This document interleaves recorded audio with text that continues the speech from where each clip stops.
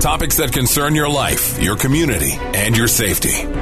This is 5-0 Info on Arizona's news station, KTAR News 92.3 FM. Here's what you need to know.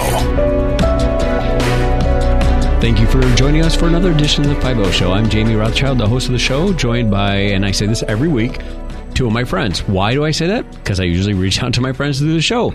Jeff Benza is a lieutenant with the Phoenix Police Department. LT, thank you for being here today. Thanks for having me, Jamie. Appreciate it. And I say thanks for having you again, because I know we've done show-related things in the past. And then Virginia Bollingbaugh is a sergeant you recently changed from the Mountain View Precinct to the Professional Standards Bureau. Is that correct? That is correct. And did I say the last name correctly? Yes, very close.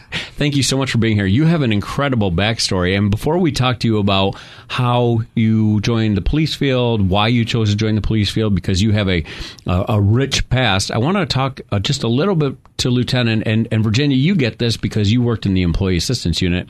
Lieutenant, you are now helping develop an Employee Wellness Bureau. It used to be a unit. Now it's a bureau in the police department. And I was just wondering, can you talk a little bit about our audiences? It's not just public safety. It's people driving around on a Sunday morning listening to this show.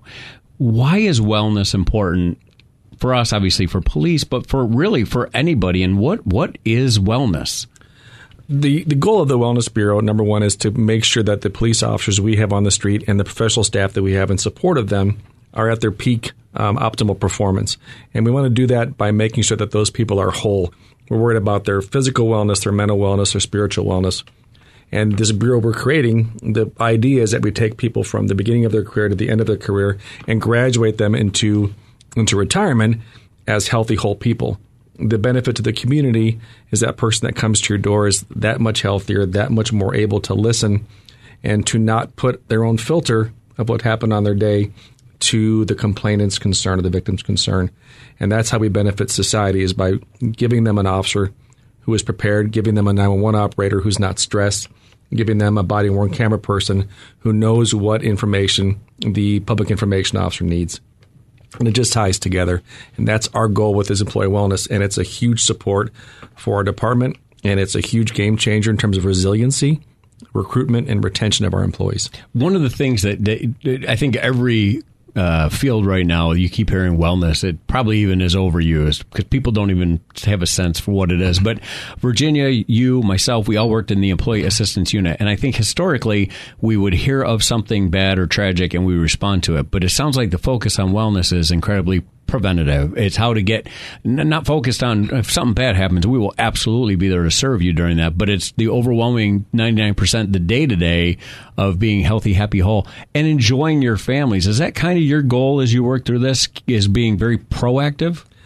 It is. And the key to proactiveness is to not wait for bad things to happen. It's to go out and show our faces, to introduce ourselves, and to create a culture where wellness is not only practiced, it's celebrated amongst our department. We want people to go home. We always joke that I may have used all my nice up before I got home. We want to make sure that folks go home and they still have nice left for their family, because when your career is over, when your shift's over, your job as mom or dad or husband or wife is much more important. And candidly, one of our goals is the folks who are, and you and I just spoke to a recruit class this week, and we said the folks who are in your life today, we want them to be in your life when you retire. We want them to enjoy this journey, this opportunity to serve, and we tried to offer them some tips and tactics on how to do that. But if the goal is wellness, I think it becomes a heavier lift because it's not a negative focused approach to what was really an amazing career. Absolutely. This job is fun. This job is fulfilling. This is a job you go home and you think you actually did something good for someone else. And that's the servant leadership we want of our leadership. That's a servant attitude we want for our folks who are taking calls, who are taking photos. And if we can keep pushing that, I think we have a much happier, healthier workforce, and it in turn impacts the city in a positive way. As you heard Lieutenant say, there are both sworn and professional staff positions within the Phoenix Police Department. So if you want to learn more about the Phoenix Police Department, please check out phoenix.gov/employment, or you can call 602-262-6925. I think all of us in this room have been doing this for a combined total of, well, we're not as young as we were, and the years have flown by. Virginia, have you looked back at your police career and thought, I still love being here, but I've really enjoyed the journey? Because you've done some cool things so far. far. Absolutely. It's been 18 years, and I am every day pleased that I have the opportunity to walk out my career and my decision-making here with the Phoenix Police Department. So what prompted you to be, we talk about you have this past, all these cool things that you tried, but at some point you said, that's the career I want. How did that come to be? Well, it started with disillusionment, honestly. I was disillusioned with my position in ministry. I was a youth pastor at a large church in Southern California, and I was in contention for a position, a position there that I didn't get. And it was really heartbreaking, and it caused me a period of disillusion. And ironically, at that time, I saw that Phoenix was hiring. I was playing soccer, actually, with a group of women in Southern California who were police involved. So some of them were dispatchers and some of them were LAPD. And I thought, I really like these women and I can hang with these women. And I was an athlete growing up and continue to be athletic as much as I can as part of my wholeness, as part of my wellness approach to life. And in that moment of disillusion, I thought, I should probably do something different. And my husband said this, and I quote, "You should be a police officer because you're bossy." That's what he said. So I did a ride along with my local police department, but my husband and I knew that we did not want to live in Southern California. It was expensive. We started to look elsewhere, and the greener pastures, as it were, although Arizona is not thought of as a green place, Arizona became the greener pastures. And so I came out to Phoenix and began the hiring process here in 2004. When you talk about the ministry, it doesn't matter what faith, if any, you are or you have, but what drives people to the ministry is often that desire to serve and help others. Very similar to police work. Was your why the same for both the ministry and police work? Yes. And there are certainly days and time periods in my career as a police officer that I have felt closer to that calling, or I have felt a greater level of fulfillment. But in total, the journey has been true to that. And I like to think about it this way, even today, that every day there are good works in front of me that need to be done, no matter where I am. And all I have to do is set my feet on that path and walk in it. And so that is part of how I approach my work day to day, usually.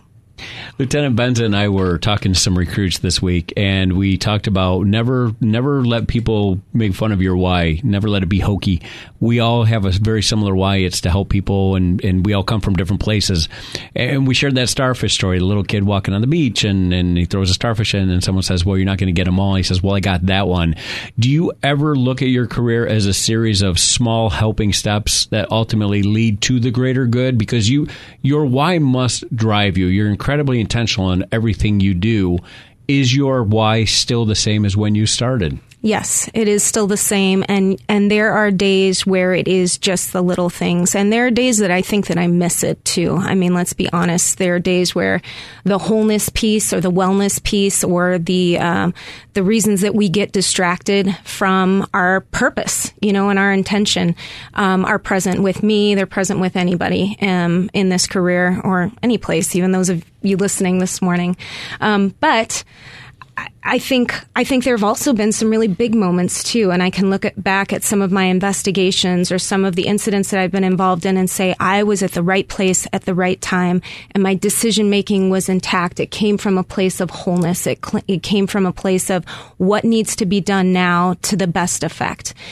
So definitely, though, the day to day a lot of times it's the little things, and it's not just the things at work. It's also the things at home. But definitely, we're talking about work today. So if we're talking about work and things that don't feel like work, I got to see you in LT. Feel free to chime in on this one. You worked in the Employee Assistance Unit where you were able to take your why, your police why, your ministry why, and put it all together, directly serving those that serve others. Did that seem, I know it was work. I know it, compassion fatigue and everything. It is real to look out for others. But did you feel like at that point, man, I am right where I'm supposed to be at this time?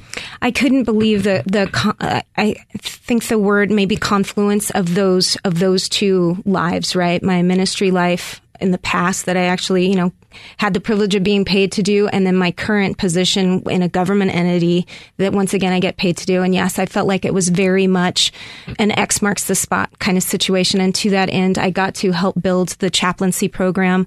Bob Festmeyer and Levi Levertov, two outstanding chaplains, and I was able to really reinforce their role with the department. And I walk away from the employee assistance unit feeling very good about my involvement there in particular. We don't get the opportunity enough to say thank you for things we've done in our career. And having been at the employee assistance unit before you and after you, it's much better after you than it was before. And thank you for the work you did. Thank you for those you helped. I know you want to be anonymous, but publicly on the behalf of the department, thanks. I appreciate that. Hey, if we're giving out thanks, so you talked about the chaplains, wonderful chaplains. We've had Chaplain Bob Festmeyer on this show before. Anyone who's ever seen him out on scenes, the guy, all of our chaplains operate from the absolute right motive.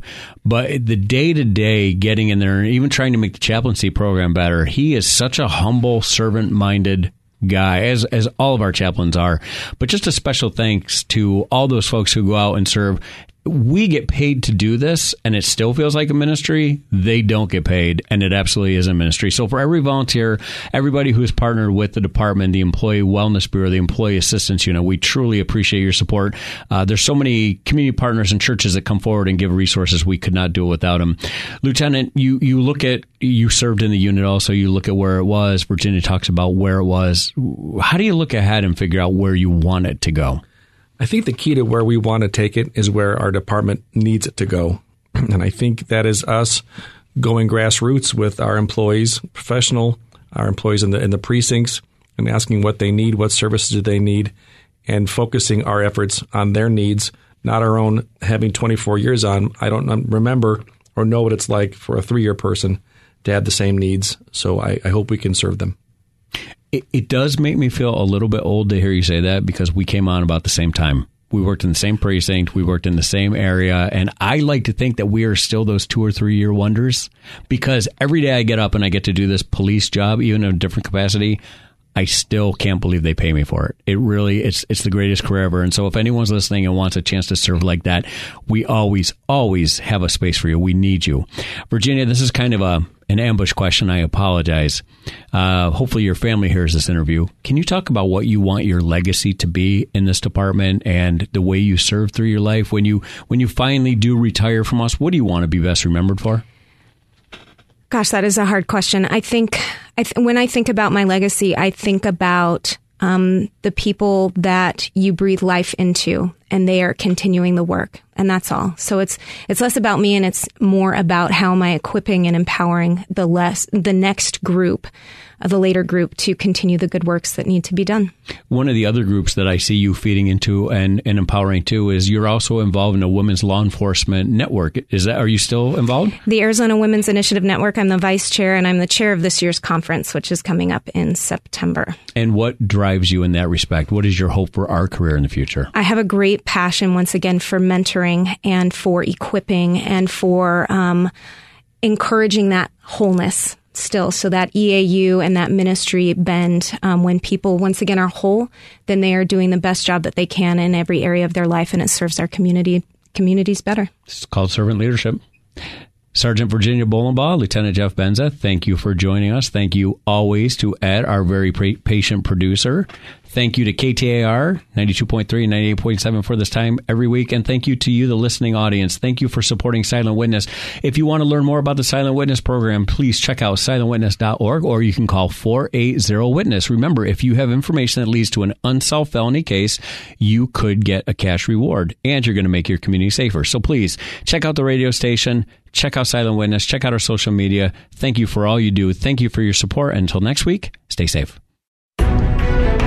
You've been listening to 5-0 Info on Arizona's news station, KTAR News 92.3 FM. For more about Silent Witness, go to silentwitness.org. That's silentwitness.org. Or call 480-WITNESS. That's 480-948-6377.